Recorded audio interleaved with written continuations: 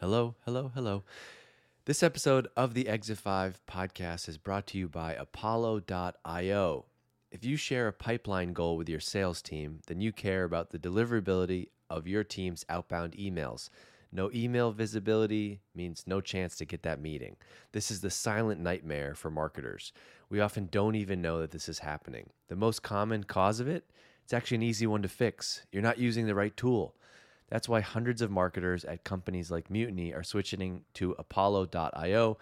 Apollo has every tool you need to power your entire outbound and inbound motions. Yep, that's right. I said inbound emails too. You can ask their team about what that is. Marketers using Apollo have seen outbound email deliverability jump from 62% to 98% after making the switch. 98%, that means more replies, more meetings, and of course, more pipeline. Want to see what type of results you can get with Apollo? Head over to apollo.io/E5, apollo.io/E5. If you go there right now, their team will set you up with a free account for you. And as a thank you for your time, check this out. You're going to get a free annual membership to Exit 5. That's valued at $275 just for checking them out. And the tool is free. If you're not already a member, this is a great opportunity. And if you are and you want to learn more, go to apollo.io/E5. This episode of the Exit 5 podcast is brought to you by Demandwell. Demandwell is the best SEO solution for B2B SaaS marketers. They've helped customers like Lessonly drive 40% of their revenue from organic search, and they help Terminus make organic search their number one source of demos. Here's how it works. Number one is results. Demandwell is built for driving the outcomes that B2B marketers care about: demand, traffic, leads, and revenue. Number two is ease and control. Junior team members can follow recommended steps right in the platform, while experts can customize and maintain full control over their work. Number three is speed. With everything in one platform, Demandwell helps you crank out content that ranks and drives leads in minutes rather than hours. SEO expert or not, you can give Demandwell a try, and listeners of the Exit 5 podcast can get a free competitive SEO audit to see just how you're ranking relative to the competition. Go to demandwell.com/FOMO, that's FOMO, and you can get a free SEO consultation today right from Demandwell. That's demandwell.com/FOMO, FOMO, and you'll get a free SEO consultation today. 1, 2, 3, 4, Exit 5.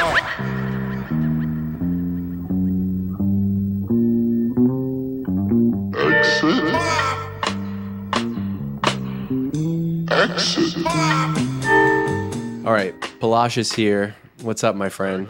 Doing well, TG. Just another busy day, but excited about the journey.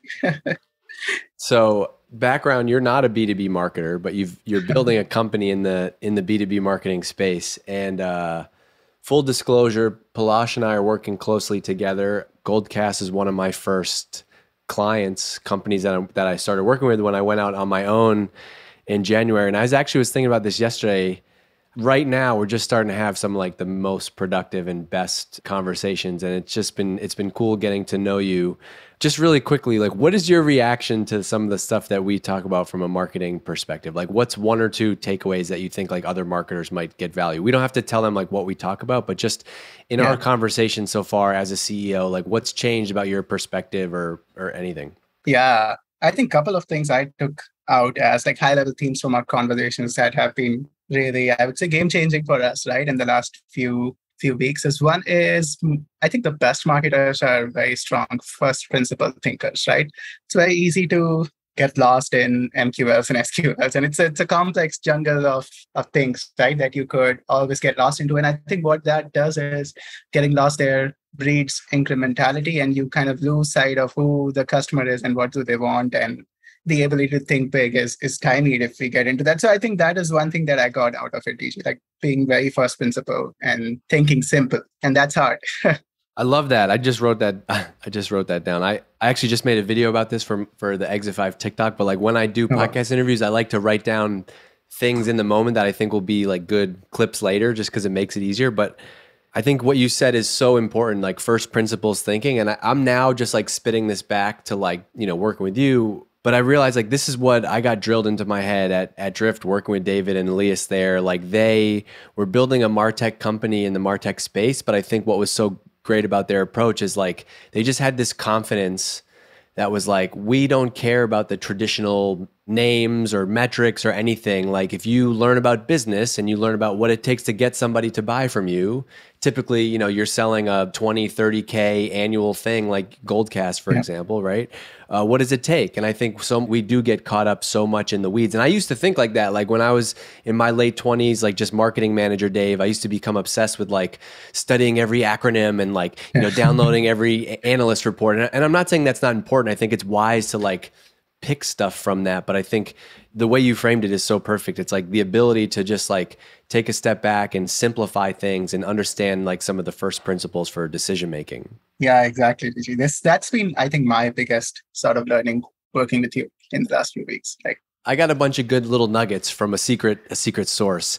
And I have a bunch of things that I want to get into and ask, and we'll talk about what you've learned with Goldcast and everything. But first, is this true or false? You lived in a 1-bedroom place with 4 people, your wife, your baby, your mother-in-law for 2 years while starting Goldcast. That's true? I did. Yeah. It was crazy. You don't have nearly enough. You have too much hair and not enough gray hairs for having gone through that. I know. I cannot do that again, but it was, I think that was the time that it was pretty challenging because we were just taking off. It was COVID. I knew not much about, thriving and living in the US, but probably also one of the happiest time of my life. Wait, can you give the background on like what Goldcast is now, and then kind of just like your journey? Like you guys came out of HBS. Did you have the idea for Goldcast pre-COVID? Like, was that already a thing? Yeah, DG, great question. So actually, you are also part of the story a little bit, and I can tell you about the pre-story, right, before, and how we came to Goldcast very quickly. So I started my life in manufacturing, right? So I was a technical guy, but different kind of tech, right? Like manufacturing, chemical engineering, machines. And what I realized spending 3 years there in that CPG firm is that I can do whatever, but I cannot change the trajectory of the company because it's a marketing-driven company, right? So I built a pretty heavy fascination for marketing at that time, and I didn't understand it as an engineer. So my next step was at this company called InMobi, which was an ad tech, martech company, right? So I got exposure to how tech influences marketing. And this was 2015 when the movement of dollars from billboards and TV to digital was at its peak, right? So I saw that and it was pretty fascinating. And what I realized over time is that marketing always goes through this shift, right? There is a new medium of marketing, or existing mediums get disrupted because of technology. And that happens every few years. So those are the themes that I took with me when I came for business school, right?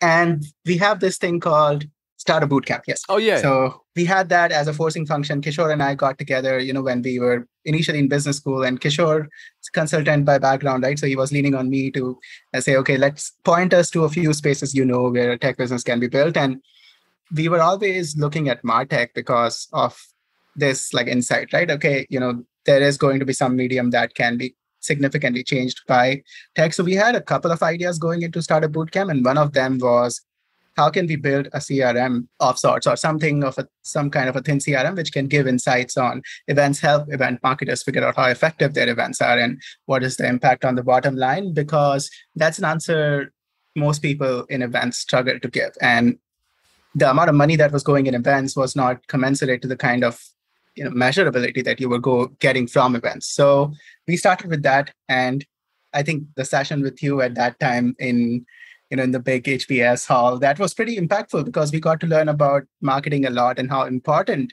something like this, the brand storytelling, etc., is for a company. So we started leaning in towards that idea, and when COVID hit, we realized we have the opportunity to build not only just the intelligence layer for the event, but own the event as well. So that's like the quick Genesis story.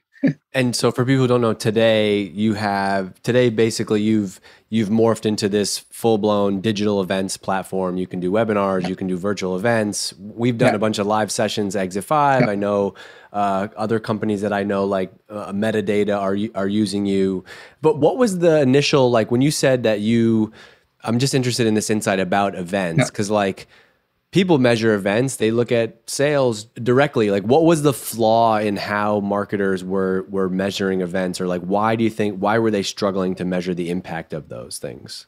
I think there are two parts to it. One is understanding what and how to measure, right? And how events actually impact the company's like go-to-market motion, right? And what we realize is that the process of doing events itself is so complex, and putting them together is so complex that event folks will generally deprioritize that part. And so you could do a great event, but if it doesn't fit with your company's go-to-market strategy, doesn't align with what the company wants, that is no good. The other is just having the tooling and the abilities to measure what has happened, right? So for instance, like one thing we realize is a simple insight that a lot of marketers, event marketers, didn't even know how many prospects versus customers attended their events, or like what is the part of the funnel that they impact. And then there are all sorts of like challenges working with Salesforce, getting this data from their system into Salesforce, and just answering some of those basic questions. So we realized that this is, just we could build products that can help solve this problem, make it like super easy and insightful, and add a lot of value to event marketers without having them go through all of this, while they can focus on doing what they are best at, which is like putting together a great experience. I think events are hard because it's like something that there is a lot of value in doing, but like if you only try to measure events by direct sales, like we did this event and then we booked X dollars in pipeline, like that's kind of like what we default to. But then like I've made the mistake of like, well, that might not necessarily have been the goal of the event. Like typically, and like I see this happen, like, and you probably see like a lot of companies in our space, they'll do these very like inspirational type of events and then try to like connect that to pipeline, but it's like that's not the right offer that matches. And so I think there's so much nuance in like the type of events. For example, like I've done like at Drift, we did like a customer dinner in San Francisco with 10 customers, and the value and insights that we got from that customer dinner and like the referrals and like product ideas and marketing ideas, it's like also tough to quantify that. And so it's like, well, we spent 20 grand on this dinner or whatever. And that's a made up number. Don't judge me on that, on that price. Actually, it's definitely not 20 grand if I know what I know. It's hard to quantify that. And so like, I think you're also in an interesting space now because there's definitely like a brand affinity, like brand awareness play that I think is really powerful from events. The old school way used to be like, do an event or a webinar, give all the leads to the sales team. They try to follow up and that's how it works. But like we're seeing so many more companies use events as a way to like just build relationships and further the affinity for someone. And it's like the question becomes, well, how do you measure that down the road? Yeah, that's a great point, EG. And this is one of the things that we have learned and internalized also after we like pulled this one thread of how to tie results with events, right? That events primarily more so today are more of a vehicle for marketers to tell their story, right? They build a connection with their audience, between their audience and the brand. And this can be done in many ways, right? Through thought leadership events, or you could do small field events, whatever. But ultimately, it's events would be that vehicle that can help you build that connection. And that connection has to come first. The experience has to come first before pipeline impact would come either close or down the line. So yeah, that's, I would say, pretty obvious, but one learning that was not obvious for us, not being marketers ourselves. You also mentioned this like event planner versus event marketer. Yeah. As a CMO, as a former CMO, like head of marketing, I've struggled with events because I think events can often be like the best demand gen revenue type channel, and they need to be run in an operational programmatic way. But then typically the person who's going to like create the event and run that experience is not that person. I've struggled with like the difference between where you need an event planner versus where you need an event marketer or events being part of the demand. Can you talk about like what you all are seeing with your customers? Yeah, DG, I can talk about it. And this is also obviously coming from speaking with who we consider like the top notch of event marketers, right? Who is the top notch of event marketers? At least that the companies that you talk to, like who are you shouting out? Yeah, absolutely. So I think some of the people that we look up to, one is Sarah from Zendesk, right? She's amazing. We have learned a lot from her. Lindsay from Pendo, she is also like a great event marketer. Natalia from Attentive. I think one of the things that they do really well, and that really separates event marketers from planners. And I'll tell you why they both cannot coexist as well in a company. But one of the things they do great is they are very aware of what the company's go-to-market motion looks like, what it needs to take, right? They are very in sync with what the CMO's goals are and what their counterparts in sales and product and what their goals are, right? So you could occupy yourself doing events, and doing events themselves is a challenge in and of its own, and putting together an experience. But how does that experience actually impact further the goal of my CMO or the company's go-to-market motion? Is that having that connection is something that cannot be done in silo by, say, a demand gen person and be handed over to an event planner to execute. So the event marketer has to be like a full stack person who can think about the experience and how it helps the company, but also execute that and then close the loop. I think that's the difference between, to me, like, not everybody has to go like the marketing leader track. You can definitely be an individual contributor forever, for sure. Yeah. I'm now someone who has no team, and I don't plan on having a team forever. But on that point about this is true for any role, I think. The more you can understand what are we trying to achieve as a marketing team to help the business, and then being able to like relate that to why are we doing this event. I do see so many times we get on the rhythm of like, we're just doing stuff. Yeah, we had an idea for an event, and so we're doing it. We had an idea for a podcast, and so we're doing it. Versus like, back to what you mentioned in the beginning about first principles thinking, the more you can understand the overall marketing strategy. And I think I've been lucky to be at like a company, for example, like at Drift in the early days, David Cancel, the founder and CEO, like he was adamant about like, I want to do events. He had a belief. And so that made it easier for us to do events. It wasn't like, let's try this channel. He was like, I believe events are powerful because what we're trying to do as a company strategically is not just sell marketing software, but we want to build a brand. We want to build a brand. We want to get people to know, like, and trust us. And he believed, because he went to events and saw it at other companies, HubSpot, et cetera, that holy shit, events are an amazing way to do that. And it's not easy to quantify, but it made my life so much easier. And the rest of the team was like, we didn't have to judge like the hardcore ROI of doing that, because he believed that like there's so much value in that. And so like there's value in the relationships, the footage, the photography from a brand and like perception standpoint, right? Also in like getting 8 to 10 hours of content from that event. That's videos, that's clips, that's podcasts. And I think when you have a philosophy like that, it makes life so much easier, as opposed to like, we're just testing random channels. Like he believed in that. Yeah. Absolutely. I think it was successful for you guys because you guys still had a strategy behind it, right? Like you wanted to make a splash, build a big brand.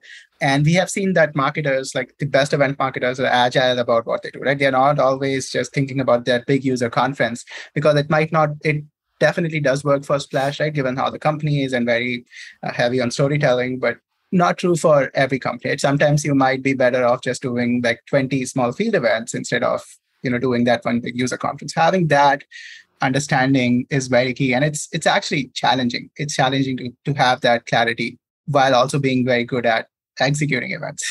Not to like pivot, I have other stuff, but what about from an actual marketing, like as the CEO of a SaaS company, how do you articulate like what your marketing strategy is and how you see the role of marketing as a B2B SaaS CEO?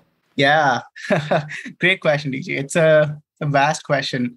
I think it depends on the stage, and we have transcended a couple of stages, so it has changed. I think very initially, right, which is from say 0 to 2 million kind of stage, we were just very tactical in our approach, right? We always had this big vision, right, that we want to become a core part of the go-to-market stack and power the event marketing as a channel. But we knew that we have this one opportunity, right, which is virtual events. Right now, we have to go after it. So it was a lot of tactical demand gen initially, right, initial days. So we had a pretty small team. You would just go and do that, and we grew because of that. I think right now we are at a stage where we have brand affinity people, we have channels where we can talk to people. Now we are actually trying to pioneer the message of that persona of event marketer, right? That the event people in the team, they hold the key to the company's story and how it's told to people in an engaging way, in a scalable way, which you cannot do via emails, right? Or ads. And so the event marketer has that onus to do that and also drive results for the company. And then the future, I would say, it would be the future feeder to CMO roles and VP roles, right? So that's the high level message that we are trying to say. And we always keep on discussing that. Now, if you look at this is not necessarily directly related to the Goldcast product, right? We sell to event marketers, yes, but we don't do a lot of things that they do, but we still, we are driven by that message. So our marketing goal is to kind of build an affinity around that persona, kind of try to build content and say things that have them understand that they have a very important role to play in this decade in marketing and not necessarily directly related to what Goldcast is doing. What you explained is like, when I talk about don't build a marketing team, build a media company or build an audience, that's exactly how I think I would execute on that, which is like, and you don't have to do it this way. There's lots of marketing strategies, but like this is a bet that you're taking. And I think this is like what Gong did in the early days. They basically built a mini brand around salespeople, and it wasn't to sell them their product directly, but it was like news, information, research, education, entertainment for salespeople. As a result, they built an audience of salespeople. They start to build affinity within salespeople. Then when they have something to sell them, it makes it easier, right? HubSpot did the same thing, which is like they kind of put content marketers on the map and kind of said like, you know, you drive revenue, you do marketing that people love. And so what you're doing is like placing a bet on like, let's win with education and entertainment for event marketers while we're also building the product for them behind the scenes. Absolutely. That's the plan. What's happening right now with event marketers and budgets? Like I ask a bunch of questions in the Exit 5 community, and it seems like I would say majority of people in there have not cut budget, but there obviously are budget cuts and layoffs happening at companies because we're seeing it every day. What are you seeing with Goldcast and like how people are buying and what's happening with events today? That's a great question, EG. So there are... Hey, it's Dave. This episode of the Exit 5 podcast is brought to you by Apollo.io. If you share a pipeline goal with your sales team, then you care about the deliverability rate of your team's outbound emails. No email visibility means no meetings. This becomes the silent nightmare for us marketers. You often don't even know that this is happening. And the most common cause of it, it's actually an easy one to fix. You're not using the right tool. That's why hundreds of marketers at companies like Mutiny are switching to Apollo.io. Apollo has every tool you need to power your entire outbound and inbound motions. Yep, that's right. I said inbound emails too. You can ask their team about it. Marketers using Apollo have seen outbound email deliverability jump from 62% to 98% after making the switch. 98%, that means more replies, more meetings, and of course, more booked pipeline. Want to see what type of results you can get? Head over to apollo.io/E5, apollo.io/E5 right now and book a meeting with their team to get set up. And as a thank you for your time, they will give you a free annual Exit 5 membership for booking a meeting that's valued at $275. Go check them out, apollo.io/E5. A few things that we are seeing, right? There's obviously companies are more cautious about spending money, right? And what we see in our case is that because our customer concentration is a lot in growth stage, well-funded VC-backed companies, right? They still have a lot of growth goals to hit, right? So they have not completely pushed the brakes on marketing, like what would happen in a typical recession where, say, the entire marketing team has been let go. So they're still investing in marketing. They have become a lot more cautious. So while there is headwinds because of budget cuts, there's a tailwind also we are seeing that companies are now weighing, saying, okay, do I do like this $2 million in-person conference in Vegas for 500 people, or should I do digital events, which have really up-leveled in the last 2 years and can provide a different kind of experience, but a great experience and reach, and incur a lot less cost, while we can probably spend the rest of the money in, say, smaller, more intimate in-person field events with higher value audience. So that's one tailwind that we are seeing, that many companies are also going back to digital. It's not like en masse like COVID, but it's still a thing that's happening. Yeah, I think, that makes sense. Or even I'm seeing more people like in the past, they might have only done in person, and now they're doing in person with a virtual component of it. So digital events, more people are doing digital events. Yeah. One of the things that I struggle with sometimes is like, how do you get people to show up for that, right? Because I do think sometimes it becomes a game of like, well, I don't want to go to this thing. Like when you're going to go in person, you're buying a plane ticket. I'm there. I'm going to be in Chicago. Like I'm going. Once I buy that ticket, I'm there. Yeah. But with a digital event, something can come up. What do you see your customers doing, or like how do you drive that to be like, look, you should go to this event. Even it's not just like a webinar and we're going to send you the recording after. Like, how do companies do that well? That would be amazing advice if we're able to like share some of that for people. Because I think it's not just like, hey, do an online thing and then after everybody's going to get the recordings. Like, how do you make the live component actually happen? Great question, DG. And this is again some of the learnings that we have had working with great event marketers, right? So, and that's where I think the event marketer DNA shines a lot, right? We have seen many ways in which people, I think, crush it, but making people attend is ultimately like goes back to that first principle thinking of what would they want the most, right? So, for instance, we look at Zendesk events, right? And they have a huge attendance in their virtual events, in their digital events, and what they do is they always like tailor the message to what is current and what people will be looking for most, right? For instance, today, right now, they are going heavy on things that impact retention, right? And that's a question that's top of mind for everyone, right? Every customer leader, post-sales leader is thinking about retention now more than before, where it was more growth, right? So I think having that kind of very deep understanding of what your customers are facing as problems today, that is going to attract people the most. The second, I think, is you can also put a live experience angle to the event itself, which is much, much more than what recording could ever be. So for instance, Attentive, if you look at their events, right, they always have a roundtable with, the two speakers. They will do a roundtable just after the event where say 30 people would gather and ask questions and just discuss live. And so you can always add those kind of angles, which you cannot get in a recording that you can get in a live session. But those are more tactical. But I think just tailoring, being very, very thoughtful in what the content is and what people are going to get in the live event and how it's going to help them is the key. Yeah, I think it is way more fun. There's a certain element of like the people that show up on a live event, like when things are happening in the chat and when people are coming up on stage and asking questions, I think that's like, you feel why, oh, this is better than just watching this live. And so I think like, if you can be smart about like building in ways, like I guess the easiest way would be like, we're not sending this video out to anyone. Yeah. You only get it if you register. But the marketer and content person in me is like, well, that also then dramatically is going to diminish who's going to be able to see this message. I want more people to see it. So there's like a trade-off with that. But I think if you can build hooks in for like engagement, or is there some type of thing that is only going to happen on this, and it could be show.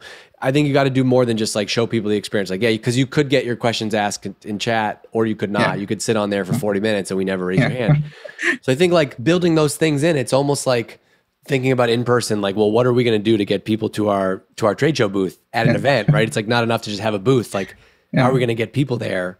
And I feel like that's a strategy. I mean, that's a talent. Like to think as a team, like what is the hook? We just go and make stuff, and it's like, well, did we even think about what the hook is? This like we're like let's do an event in September, great, and then all of a sudden we're off to the races with this event, and it's like, well, like what's the hook for this? We got to spend more time on that. Like that's where this stuff really works. It's not just like go do this virtual event and people are going to show up. Yeah, absolutely. I think the hook, rightly said, is the most important thing. And that has to be done. Like when people are signing up for something or deciding whether they'll attend it or not, they have very limited information, right? And tracing that hook at the right place is the key. I think one of the best live events I've done lately is we did website teardowns. And that was amazing because we picked... So people that joined didn't know necessarily which websites we're going to go through. We also had time to like call up people and have them show their sites. And so there was a little bit of element of like, if I show up, this increases my chances of like getting free advice on this website. But also what happened during the event that was really cool and unexpected was like in chat, people were giving ideas about like how they would write the headline and what they would change. And so like, it was really fun for me as a host because like, it was like having a live audience for a podcast or something, because like I get like little sidebar comments and like make a funny joke about what somebody said in chat, or like this person had a good suggestion or had an answer to something I didn't know. It's like, you're able to, if you can find a way to like tap into the wisdom of your crowd, especially when like everyone there is like often all in the same niche. It's like all marketers or all event people or all HR pros. There might be something to that. Absolutely. Yeah. I think one of the things that we do is we have Event Marketers Live, right? Which has a pretty good attendance, like 100 plus people always from the event industry come over. And we always would put polls there, which will be very timely, right? And which people are always wanting to know, right? For instance, the simple ones we did initially was, in the next 6 months, are you actually going to invest in hybrid events, right? Everyone keeps on talking about hybrid events, but no one knows whether if their peers are investing in those. Now, what we do is whenever we have, say, there is looming recession, right? We ask a lot of questions about budgets and do you see budget cuts in events and what does that lead to change in strategy, and pose these simple questions in polls and then discuss them, like bring people in on stage, talk about it. And it adds a live component that's impossible to get in recordings. This stuff that we just talked about, to me, this is like the biggest, if you're listening to this and you do a ton of webinars today, like one of the biggest things that I see is just the same boring webinar content over and over. Like, it's got to become a skill to be able to like come up with this campaign, and like, how are we actually going to get people, how are we going to get people there? I actually saw something yesterday on Twitter from Amanda Natividad, who was on this podcast a while ago. She's at SparkToro, and she basically wrote this killer article about like how to do buyer personas the right way. And in that article was a CTA to go and join them for a live session where they go deep into buyer personas and like go past the article. And she promoted it on LinkedIn, and she wrote great copy with it. She gave away the template for free, but that the blog post drove 900 registrants for the session. Now, do you think 900 people signed up because she like knew some like magic about like the right time to post on LinkedIn and like the right way to do it in the blog post? It's like, no, that to me that's a perfectly executed like hook and campaign. Like ultimately we want to do a live session where we dive deep into buyer personas. The way that we're going to get the right people there is by writing like and the article is killer. It's not like some like shitty, article on Fiverr. It's like in-depth screenshots, graphics, walkthrough, like, so that's going to attract people who are interested in buyer personas. And they're going to go to that article and be like, whoa, this is legit. This article is legit. This is not fluff. They actually know their shit. Oh, they're doing a live session. I'm going to sign up. And so I think that's how you got to bake all this stuff in. If you just pop up randomly and promote your webinar on LinkedIn, and that's how you're going to have 17 registrants and not much to show for it. But like when you bake it into an actual campaign like that, that's when you can actually start to see a bigger impact. Yeah. And I think one thing, DG, which you pointed out rightly, is webinars were actually done that way predominantly before, right? And webinars were the only actual digital events happening. And they were seen as a medium to just throw content in front of people, right? And so there was no actual difference between doing it on demand and or live, right? Now, I think with what COVID has shown and what the technology that was built to fulfill the desires of marketers was that you can actually create an experience, right? And do things in the live event that are going to be a lot more impactful, because ultimately it's a way people interact with your brand, right? And it's a lot more, I would say, impactful than a user visiting a website, right? I would rate someone actually attending my digital event like 10x more impactful, because I have their time, attention to engage them and tell them something about my business that will at least give them value and then eventually maybe make them a customer, which is, I think, one thing people have started realizing a lot. And so there's a lot of innovation happening in how they place the hook, what they do once people are inside, and how they actually then follow up after the event. Talk to me about LinkedIn. You as a founder have recently started posting more on LinkedIn. Tell me about, I want to hear the real truth of the hesitations of doing it and then why it might be valuable. I just, there's a lot of people that listen to this, and I think more marketers could be helping their founders do a better job with social media. So I'm just curious to hear what you're learning. Yeah, great question, DG. So you have to be fascinated by LinkedIn, right? And what it can do to be able to make that jump, right? So we have always been fascinated. Or any channel, right? Like if you're just like, oh, I want to be on TikTok. Well, like, I'd rather you come to that assumption because like you're on it personally and like you have a bunch of accounts that you really like and you have ideas of what you could be posting. Yeah, I think that's a good point. Yeah, exactly. And this was like my fascination was built when in the early days of being at HBS, and at that time DC was super active, right? And so I had no idea what conversational marketing is, right? I just knew ad tech and martech a little bit, but I would always look forward to his posts because they will say something that will like get my attention and will be valuable as well, right? So we realized that yes, LinkedIn has become a pretty great medium. I'm not the kind of person who's like, I have a lot of friction that I create for myself and overthink before posting on LinkedIn a lot. So that was the only hump that I had to take over. So now, Which, by the Kishore, way, as a yes, person, is a pro and a con. It's not yes. like you're not gonna just turn around and post a picture of yourself eating a sandwich, and like that's totally okay. I know.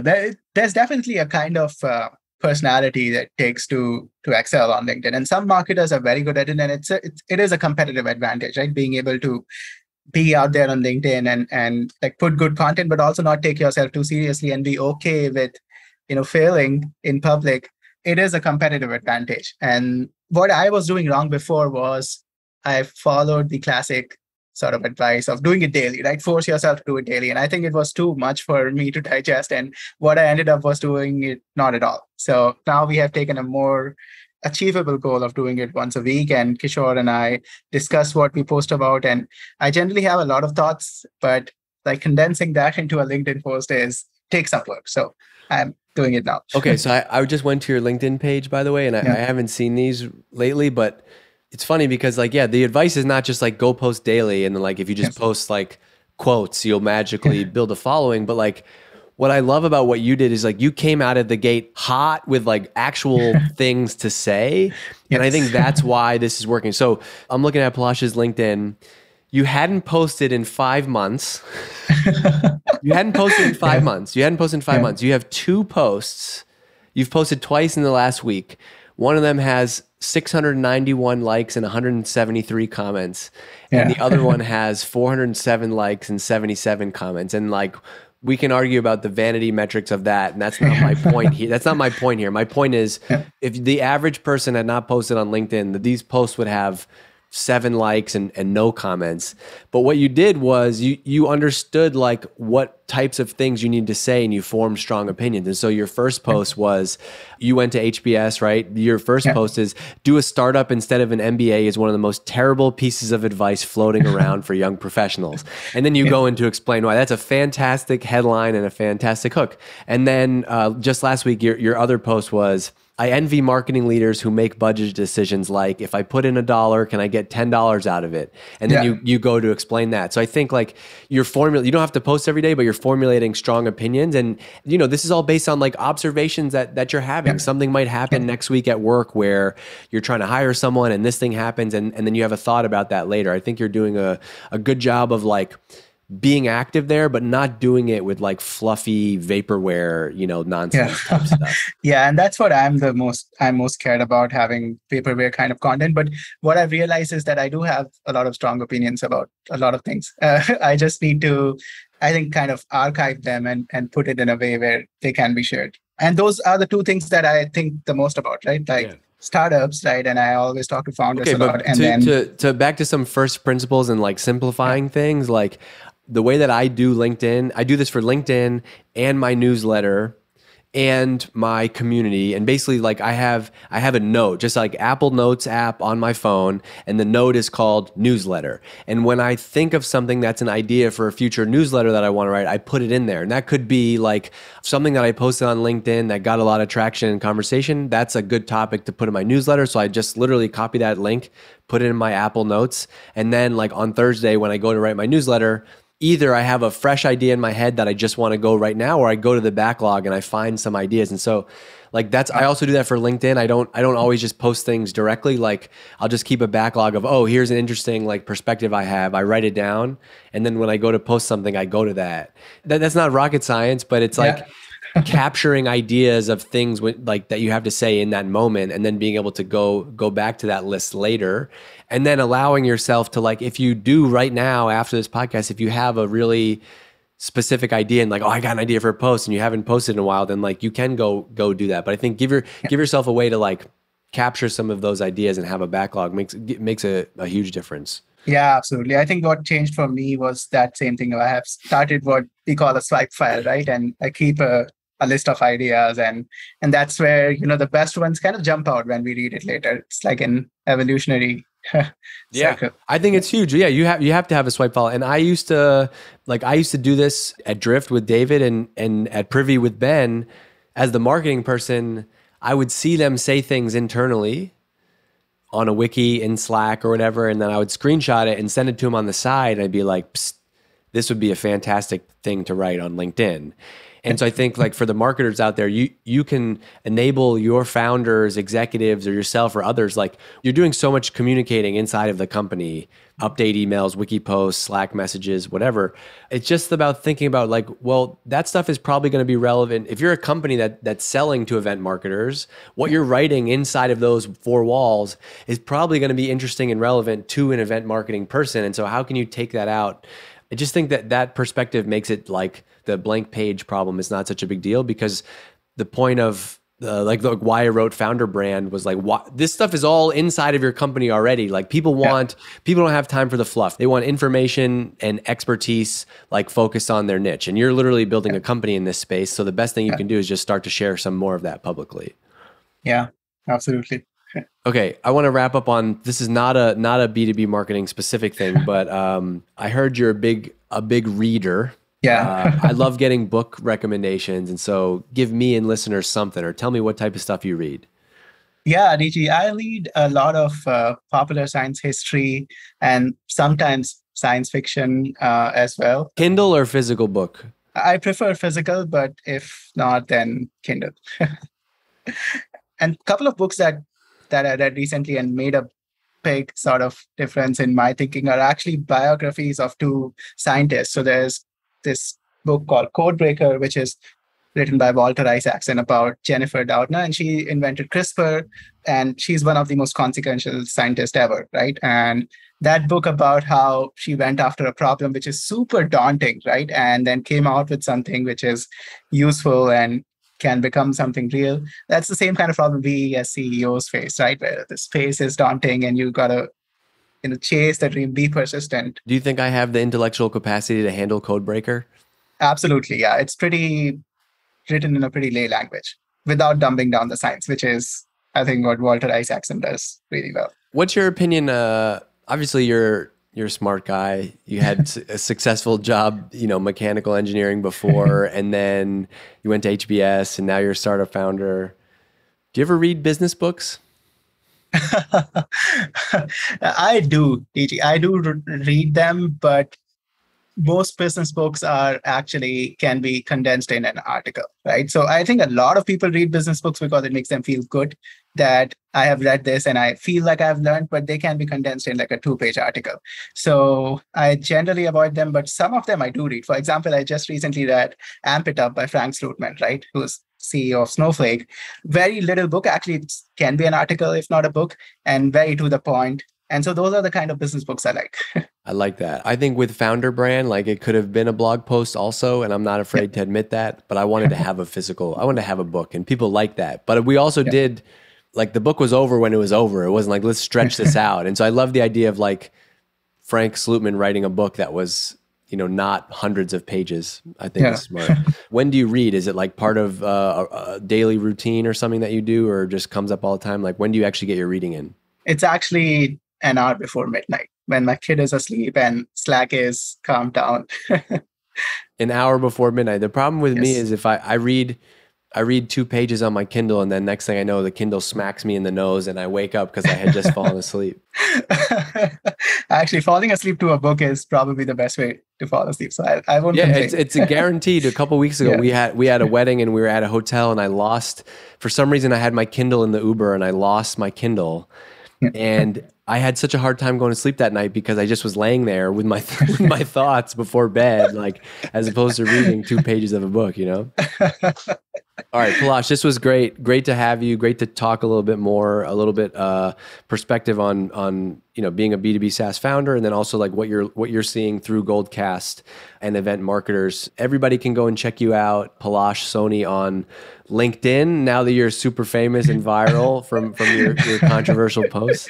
If you haven't already checked out Goldcast, the Goldcast website is goldcast.io. I'll plug it for you so you guys don't have to. It's been a pleasure getting to know you guys a little bit better.